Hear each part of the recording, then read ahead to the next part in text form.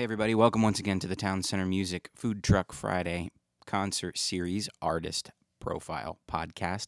I am Aaron from Town Center Music. Thank you for downloading, tuning in, however you got to us. We are now on both iTunes and a little app called Stitcher. So feel free to point your phones or iPads or whatever digital devices you have toward those things, and you can subscribe because we still have a couple really great artists coming down the pike. We have an interesting situation this time. Due to a scheduling mishap, we're not going to be booking the artist for Food Truck Friday. What's going to happen on Friday, August 7th is you guys are going to get to watch a great artist by the name of JP Blues. He comes into the store. He's fantastic. Really great dude. So I highly encourage you to go out once again and take part in the food trucking and the bluesing that is going to go on that night. But something cool happened, and the artist that we were going to get to play on that Food Truck Friday, they are now going to be performing at the Suwannee Wing Fest the very next night, Saturday, August 8th. His name is Brent Daniel. He is a great player, great singer, great writer. He's been a fixture in the Atlanta scene for a long time, and tells a really great story. And I spent a long time with him at his house. We hung out, we talked, and it is fantastic. I'm so excited for you guys to hear this next artist interview. He's such a great dude, has so many cool stories, and it's just a great guy to know if you are a musical artist in Atlanta. So please drink deep and have fun listening. Another programming note about August the 8th on Saturday at the Suwannee Wing Fest. I've actually put together a little band, and we're going to be performing as the 101. We're going to go on at 5 o'clock. Brent Daniel is going to go on at 6. The Athens Band is going to go on at 7. And then a little band called Soul Asylum is going to go on at 8. So if you come and see me and my band, and you don't mind like throwing a couple bows and holding on to that really choice spot that you got when no one was there, you will have said choice spot when Soul Asylum takes the stage at 8. So everybody come out. It's going to be a good time. We're going to have a lot of fun. The city does a really great job of putting on these events. And Wings, man, Wings. How can you not like Wings? So everybody come out. Thanks once again to the city of Suwannee for doing this. Thanks once again to WizKid Sound for sponsoring and helping us out with some stuff on this. And we are going to listen to Brent Daniel. First, we're going to listen to a track called Tell You Why. And then we're going to listen to the interview. And then we're going to listen to a track called So Long. So, without further ado, here's Brent Daniel with Tell You Why. Not because I have to, nor upon another time. What I have to tell you, action will define. I will wait upon you, you'll know the pleasure's mine. Less than 4 words, tell you why. Not because it's easy, beaming in from afar. More because you found me at the center of who you are. I will dance around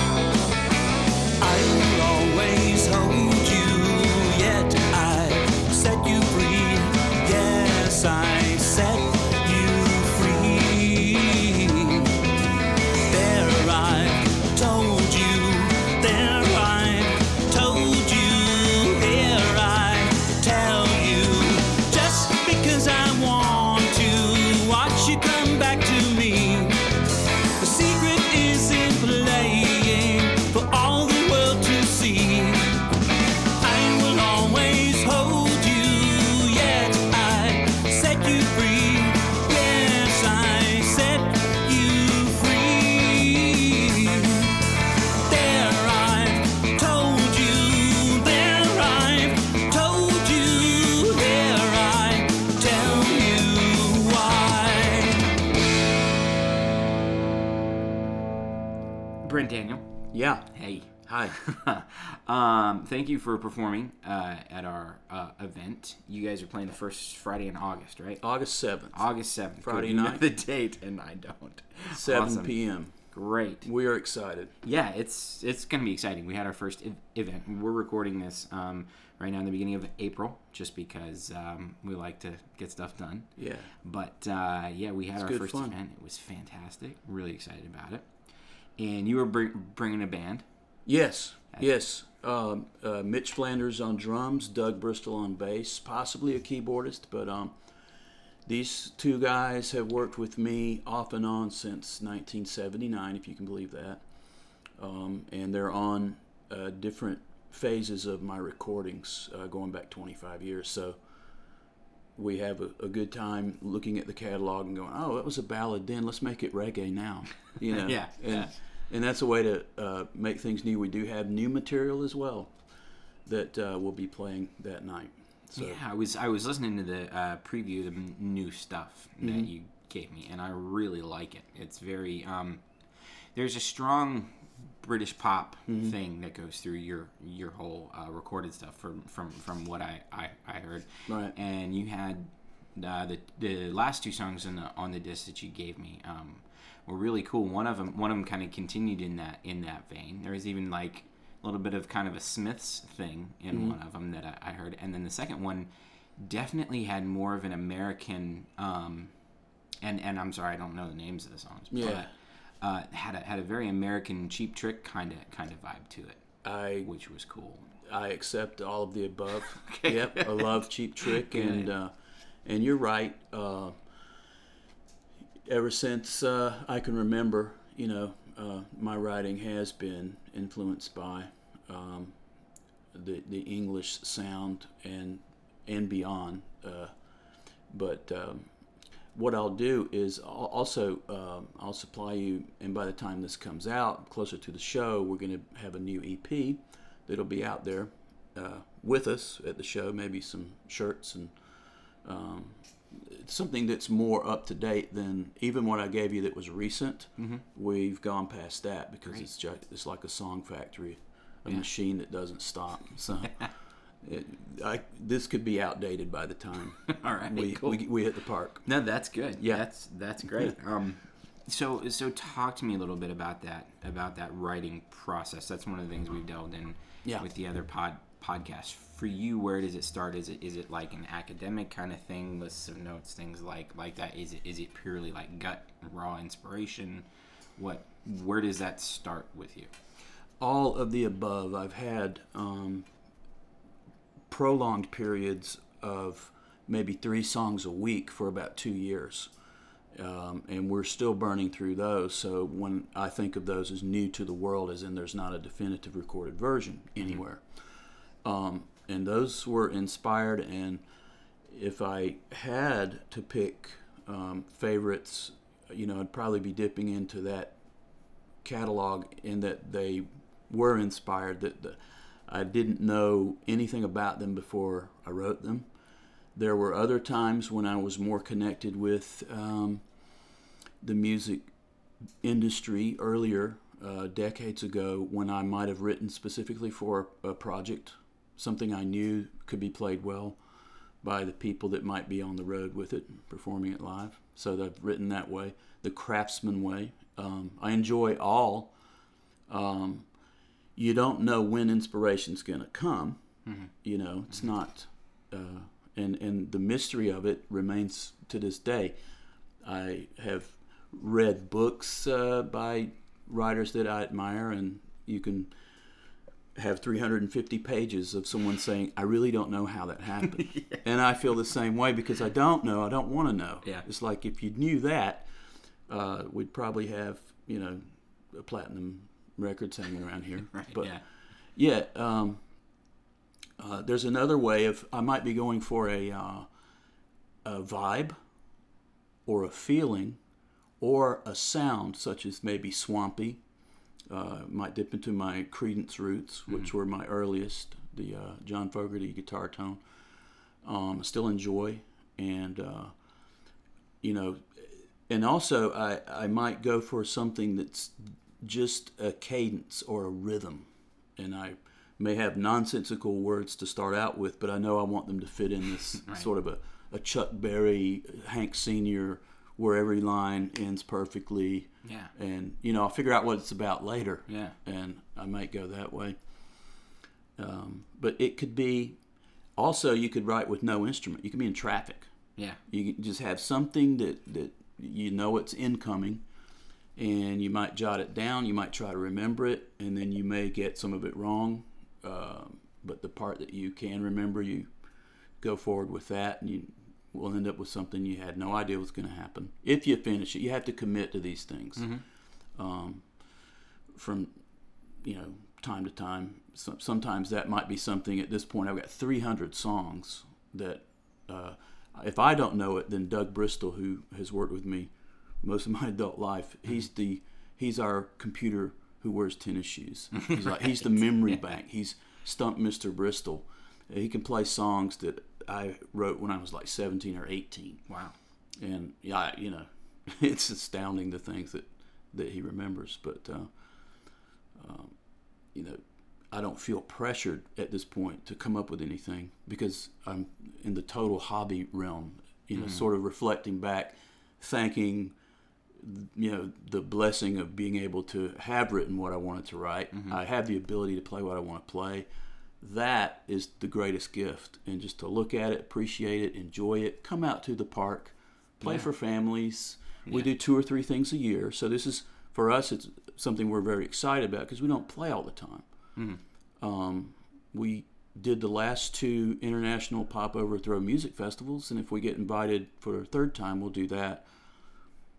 And I go down 2 times a year to the studio at Eggleston called The Voice, built by Ryan Seacrest, and there's a great venue there for the kids to come see it. And so those are the things I do, and I don't spend a lot of time knowing what's happening or you know, going to shows or you know, it's a different point in life. Yeah. No, that's a good cool. life. Yeah, that's and that's been a theme in the bands that I've talked to, thinking about it, approaching it from a position of, okay, I'm a responsible adult human being, and I have things I have to take care of. But there's this thing that I'm so passionate about that I can't kill it and I can't let it die, and I have to do it. And I found taking the business out of music made the music better.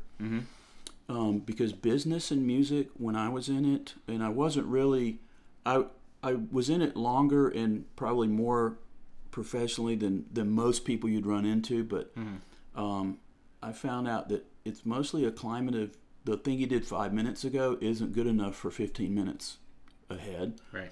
And it's mostly you live in fear. You don't know what's next. You don't have any security. You have to be somewhere all the time that you may not want to be. You know, I was 25 or 6 when my daughter was born, and I thought, well, I would rather be with her.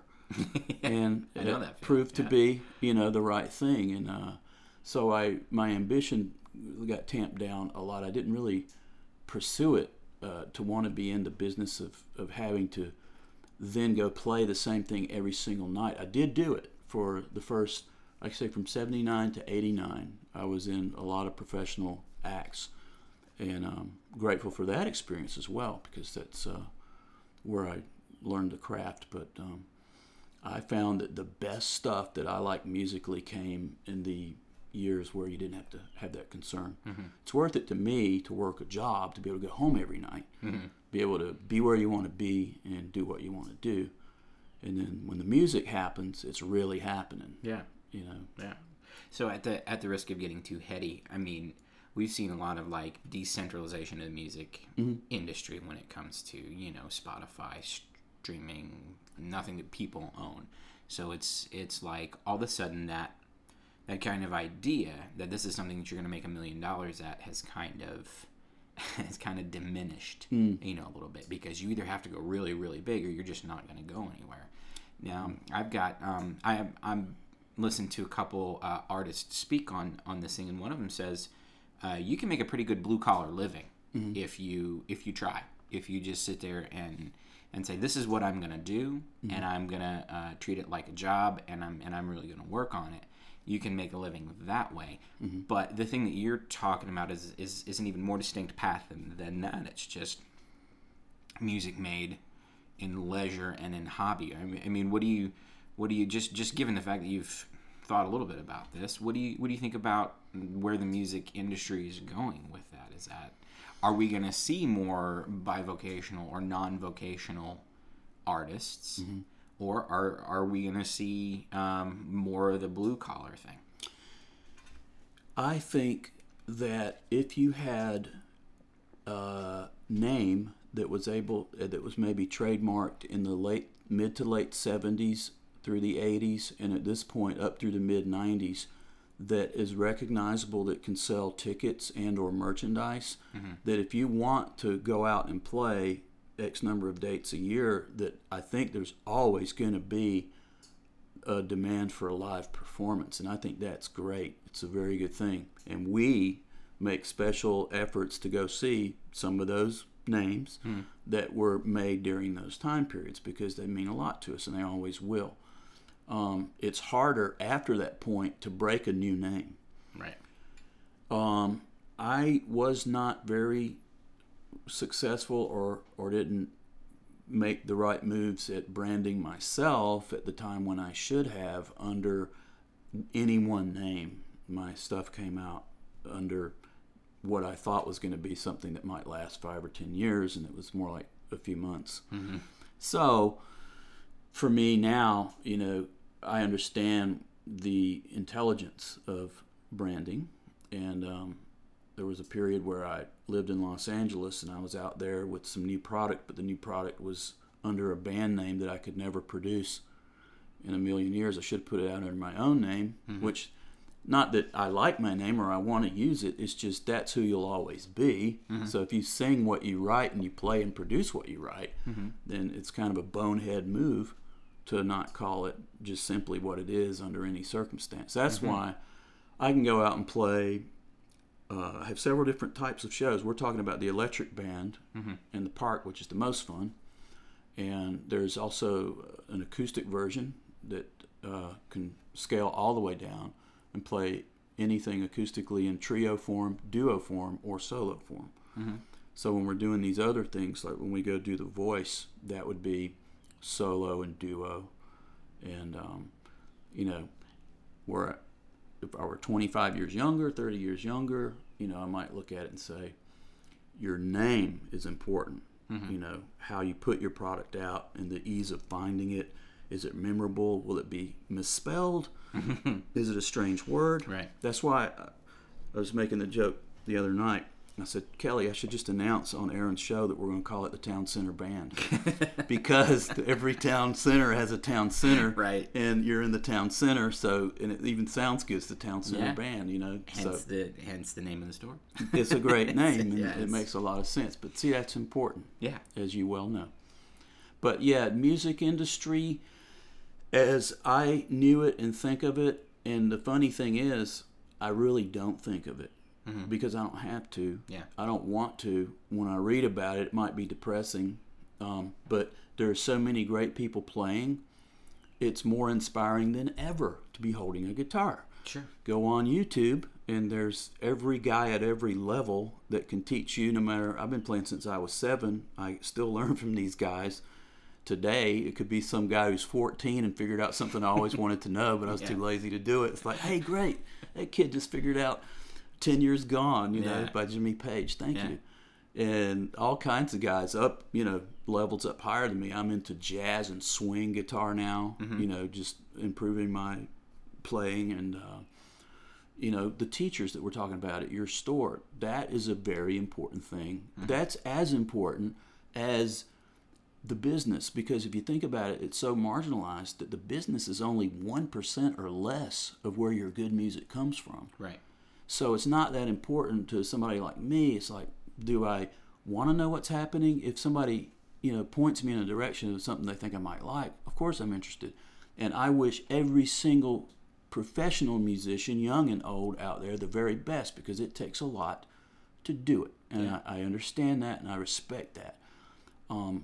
I don't think it'll ever be where a copyright has value the way when we were growing up. The writers, the publishers, producers, performers, there was a value in a copy of something, Right. which has gone out the window. It's shocking that it was not protected more aggressively in the legal domain, but the genie's out. Yeah. That's how it is. You got to face it. If you're going to want to play for a living, you literally must be prepared to play for a living and live to play and be out there. And that can be a lot of good for a long time, and you might still be able to make a bundle doing that.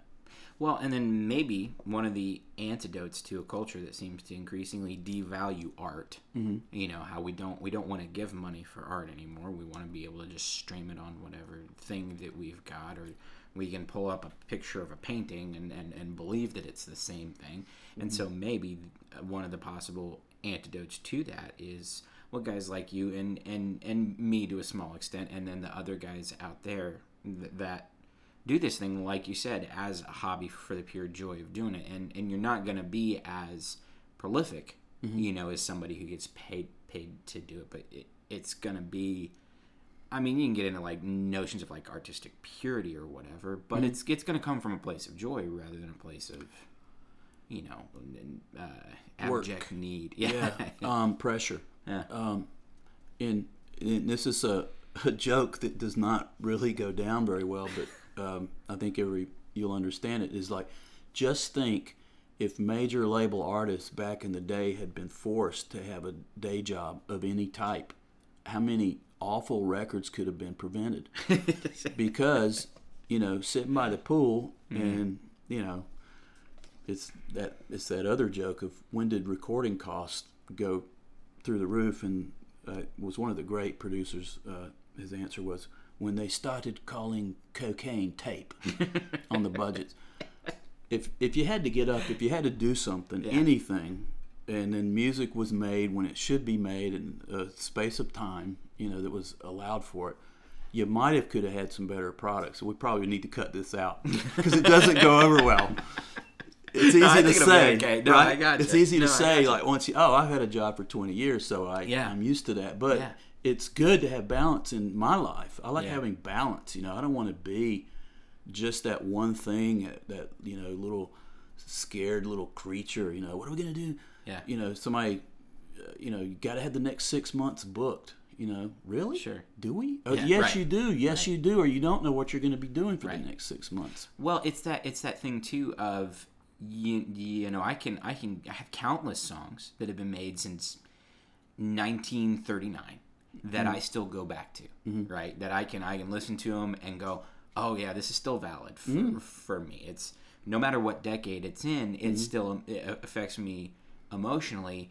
It's okay to subsist on that while we're waiting 18 to 24 months for somebody to write something of quality, rather than throw out a record that's got 3 hits on it and a bunch of filler crap. See, that'll never fly again, just because of the era that we're in. And, you know, I have nostalgia for albums and works that include maybe 10, 12 songs, but not everybody does. And you see it now where people almost can't even listen to a 2.5-minute song without texting, skip button. or checking their, you know, or starting to talk, Right. you know, and it's just the world that we're in. There's not that much, except for music lovers, you know, and they do exist, and you know, I'm thrilled to say there's a site called numberonemusic.com / Brent Daniel Music, and when MySpace was in its heyday, I would be able to see the logs where you get, you know, X number of plays per day, and that came and went, but it's like a broadcast station. And this site, numberonemusic.com, it's got a mailing list that's international, all over the world. I'll probably post this on there, so they can hear it. But the week before, I got 1,800 plays, and the week from Thursday to today, log just came out before you got here. 2,700 plays. Wow. Over 300 a day. Yeah. Mailing list is 430 people as of this morning in every country you could think of. And they, you know, send me little notes, and I'm wondering if it's like one guy in a dark room with an Xbox, and they go, "Oh, tell him he's great again." It could be, but what if it's not? Yeah, Because think of the possibility. yeah. Just really nice people who love music. They pay attention to the words. They know, what we used to know when we were kids. Yeah, open the record and look at who produced what. Kind of know the chords, what key things are in. Asking questions, like inside questions. You know? It's like, you're listening. Yeah. Love it. Yeah. I mean, just even I can remember the effect that Kiss's Destroyer record had on me as a 5-year-old. My mom had this record, and I'd be flipping through. It's like, oh, Patsy Cline, Hank Williams, the Rolling Stones. Oh my God, what is that? Exactly. I couldn't even bring myself to put it on the turntable, but it was just you knew exactly what you were in for. Oh yeah. Based on that, and we don't have that anymore because, like you're saying, that instant gratification, push a button, get a different style. I don't like this one. I don't like this one. I think I like this one, but now I don't. Or and I do this because now I've been indoctrinated into the iTunes world. It's like, oh, I like that, so I'm gonna come back to it. Mm-hmm. Well, I may or may not, but I said I liked it in 10 seconds. Yeah, I've got like skeleton playlists on my phone where I'm like, oh, I need one this way, and then so I start to make the playlist. I'll add 1 or 2 songs. It's got a catchy name, but then I got to go do something else, so I forget it. It's funny because when I'm doing the playlist now, I keep a sort of a running tally on who has hot masters, who has the old-fashioned masters, who's going too hot, because I don't want a track to jump out in volume. I was like, hey, I can't mix these artists because this guy's like going with the latest trend. Wow. But this guy over here, he's leaving some breathing room, so I like him. Yeah. So I don't want the volume to go, hey, where's the next song? Oh, it's playing, but it's weak. Right. That kind of thing. That's hardcore, man. Oh, it is. Really, really impressive. It is. Yeah. I still have the ears, They hear things. They hear digital pops. Yep. They hear the things. Yeah. That kind of sizzle at the top end of everything, and you're just like, oh. I can detect a cell phone ring in a track. Yeah. I'll say there's a cell phone in the drum track. Yeah. They'll go, you're crazy. We're not going to pull these faders down. So just mute them out. Go to the drum track and see. They'll tell you exactly where the phone rings. So I bet the engineers love you. Well, I don't know if they do, but yeah, I love them. That's good. I love them. Harry O'Brien and Joe Alcofer. Cool. Yeah. Props to you. Yeah. Wow, cool. Well, we're already at minute 23. Sweet. Usually these things are about 25 minutes. So okay, we'll do a series. That's right. I want to give you a chance to plug where people can get the records and everything. Okay. To pay for them, I'd go to iTunes, and the latest album that was proper was called Art House Cinema. Was the artist, but it's me. It's Doug Bristol, John Riley on drums. Brilliant recording by him. My brother, John, on keyboards. Produced by Joe Alcofer in Lawrenceville, Georgia. The artist is Art House Cinema. And that one still has legs, and it's a lot to do with probably the fan base that I'm talking about in the international domain. Prior to that, under my name, Brent Daniel, there are 2 records. One is called Better Late, and the other one is called Thank You, Good Night. And that is sort of remastered versions of recordings that at the time we thought were demos for major labels. When there came a time we listened to them with Harry O'Brien, our longtime engineer, and he just said, or we all agreed, like, these are records, man. Just put them out. And so we did. And that's Mitch Flanders and my brother, same brother John. And Brandon Bell, excellent bass player. That was our group in the 90s. And also Messmakers is a roots project I did with Wade Berry on guitar, Gary Wolf on bass, and Wayne Lynn on drums. That's called the Messmakers. The album's called Better Days. That's where we sort of got together and melded our Creedence love with our Eagles love with our Rolling Stones love. And it made a nice sound. Cool. And also, Ready, Set, Go has 2 albums. That's Doug Bristol, who's with me now. Myself, Kenny Wilbur on drums, Stuart Settles on keyboards. 2 excellent albums. Audible Lift, and Keep Moving by Ready, Set, Go. And it just keeps going back. I mean, there's stuff that we did in New York with Stephen Galfus when we were Shebang. It was myself and my brother Neil, my other brother, who is in his own right Neil Daniel on his last album called Gemini. And he's got an album before that. But he was in a group with me called Shebang, and it had Peter Stroud on lead guitar doing great work on original music. And that goes back into the 80s. So I don't know how easy that stuff is to find. It's mostly vinyl, like on eBay. But it's worth just the pictures alone. Fun, yeah. Yeah. Yeah, I think I've seen a couple pictures up on Facebook from random people where it's like, oh, that's Brent. Yeah. There's Pete. Oh, wow. Yeah. Yep. Young fellas. Tim Gardner was our drummer then. Great guy. And we'll talk about the early days at some point. Oh, I'd love to. Yeah. I mean, because you've been in Atlanta making music for how long? Since '79, I came up here. Before that, I was in a great band that's sort of the Nazareth of Henry County, which sounds weird, but these guys were great. Yeah. And then Fragile saw me. Their agent saw me, and he said, come join this group, Fragile. And they played the Southeast, and I was 17, playing all over the place. They still play now. They do reunions down at Smith's. They draw 400, 600 people every time. After that, I replaced a guy named Brian Bartlett in a band called Choice, and they were on Polydor. And that took me into the first experience of, okay, this is where you get up and go to radio stations every morning. Right. That's what they did. Wow. It's like their day starts at 10. You get up at 8 and you go to radio stations.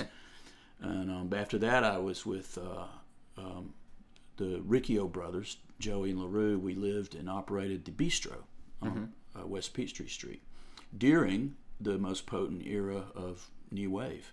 Wow. And then I replaced Brad Whitford with Whitford St. Holmes. He went back to Aerosmith, and I walked up to Derek St. Holmes in a parking lot when I was 22, and I said, I want to play guitar with you.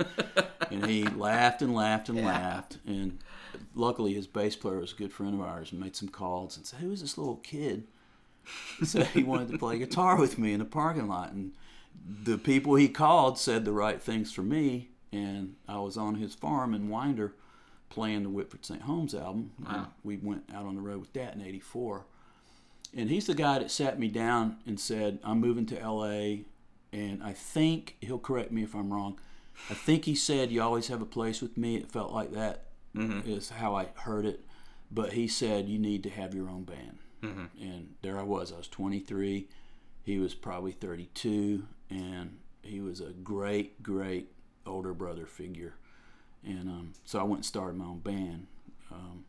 It took a while to get Neil and Tim and Pete. First I was with Jeremy Graff from Riggs, Barry Dunaway from Pat Travers, and Benny Rappa from Whiteface. They made the demos with me. And T. Lavitz from the Dregs on keyboards.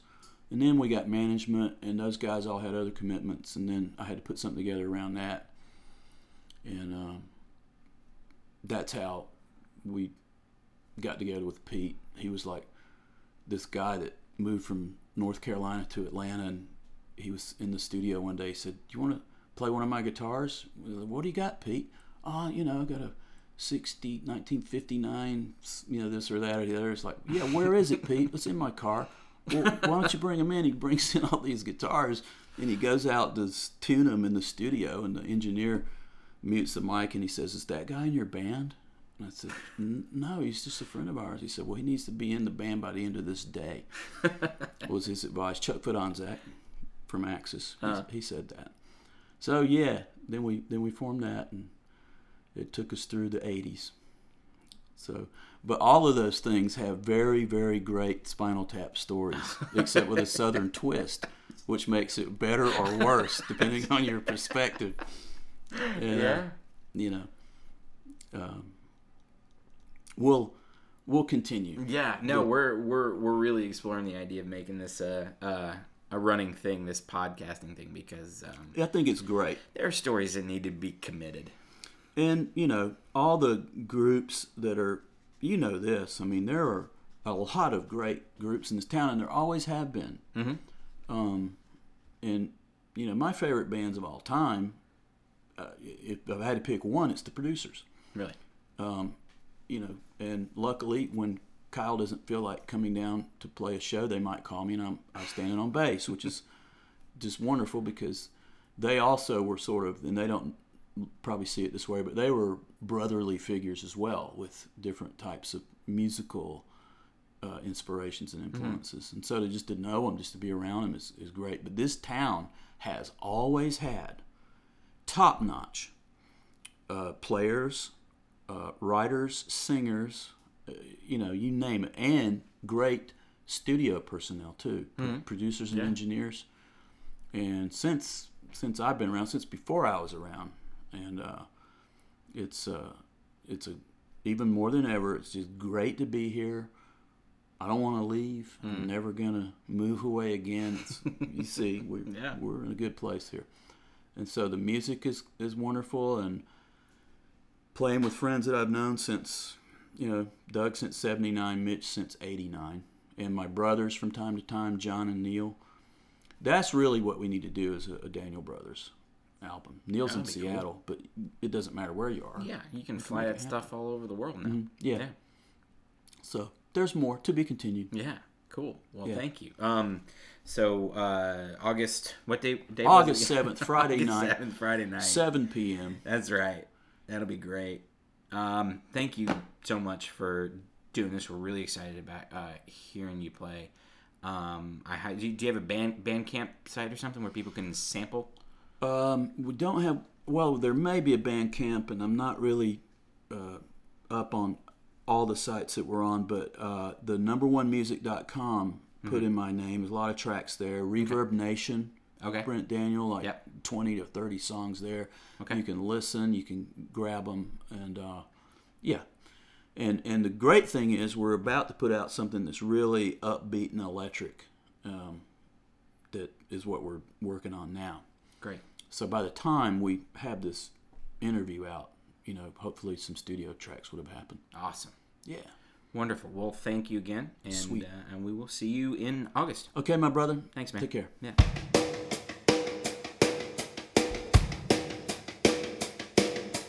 This'll be your best birthday, lounging inside my arms, leading to our next Christmas. Feels like the very first one to tell you, you are the one I have waited so patiently for so long. Loneliness, emptiness, nothingness, so long.